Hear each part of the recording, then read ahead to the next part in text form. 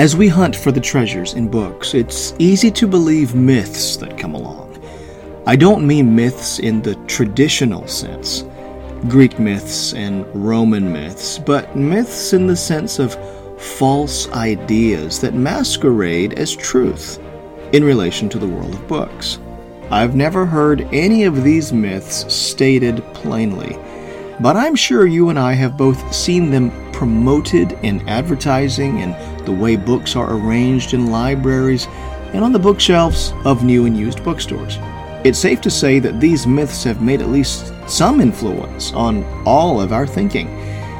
It's up to us, dads, to recognize these myths for what they are and work to steer our families away from them and toward what is true.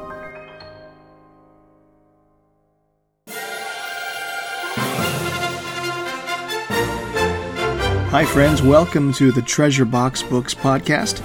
I'm your host, Nathan Ching, a redeemed child of God, happy husband, homeschooling dad, and lifelong book lover. Fellow dad, are you tired of seeing your children distracted by devices or wasting their time on twaddle, and you want to fill their hearts with truth and faith and wisdom and courage?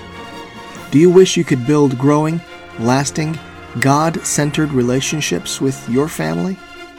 If you're ready to inspire and equip your children to walk with God by learning and living together, then come join us on our journey, and let's go find the treasures in books.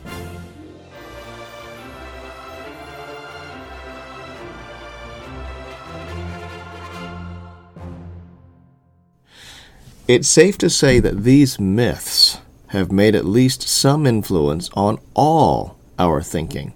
And it's up to us, dads, to recognize these myths for what they are and to work to steer our families away from them and toward what is true. There are at least 6 myths that I want to encourage you to be on the lookout for, to protect your thinking against, and to guard your family from. Myth number 1, old books equal good books. That's a myth. Now don't get me wrong, I love old books. My idea of a great time is spending a couple of hours in an old used bookshop browsing through the spines of old books. But just because it's an old book doesn't mean it's a true book or that it's a good book. Recently I was scrolling through an online collection of old, out-of-print, copyright-expired books, and I was just thankful that my children were not in the room to see what was on the covers of some of those books.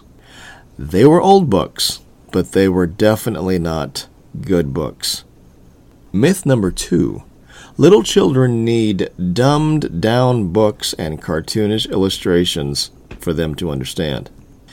This has got to be one of the most prevalent myths floating around out there. If you're not familiar with this myth, just go to the children's section in your local library. Randomly pull a few books from the shelves, and you'll see what I mean. But even preschool-age children in a family where real books are read can see through this myth. Some of the younger children have seen some of this dumbed-down content and have said to my wife, "That's not realistic. There may be a time for silly cartoon-style artwork in a book. I mean, which of us doesn't like to read Go Dog Go? Or Are You My Mother?" But I've been far more pleased when my children appreciate the quality art and storytelling in books by authors like Robert McCloskey and Virginia Lee Burton and Clancy Holling and Laura Ingalls Wilder and Gloria Rep and Lee Roddy. They don't have to have dumbed-down, silly illustrations to be appealing to children. Myth number 3. If it's a children's book, then it's appropriate for children. Oh, this can be a dangerous myth. Did you know that YouTube's Kids channel has been promoting alternative lifestyles on the Kids channel, where it should be safe for kids? And we see the same thing happening in the children's section in libraries and books. We have a book of 100 classic children's stories. Most of them are worth reading. Some are fluffy, a few are downright bad. And in my home, I've said to my children, we're not going to read that story. No, let's skip that. That's not a good story. Just because it's a children's book does not mean it's appropriate for children. In order to mold the thinking of the German people in pre-World War II Germany, the Nazi Party produced a series of comic books aimed at children, showing them how terrible the Jewish people were. It was false. It was completely wrong. But they were children's books. Just because a book is written for children, or drawn for children, or published for children, does not mean that it is appropriate for children. Myth number 4. Christian authors and Christian publishing companies always produce only trustworthy content. Now that is a myth. That is a big fat balloon full of hot air. Let's pop that myth balloon right now. Christian bookstores, the brick and mortar kind and the online kind, are full of books written by well-known pastors and authors, printed by Christian publishers, but to call their content biblical would require a stretch of the imagination. One of my family's favorite books is a collection of missionary stories. We love this book. But there is a part in that book that has something terribly wrong, and whenever we come to that part, I point out the error to my children, and I teach them the truth. In case you're wondering what it is, the author puts words in Paul's mouth in Acts 16, claiming that he told the Philippian jailer to be baptized in the name of Jesus to be saved. If you know your Bible, you know that's not what Paul said. Paul said, believe on the Lord Jesus Christ, and thou shalt be saved. So just because a Christian author or a Christian publishing company wrote it or produced it does not mean that it is trustworthy. Myth number 5.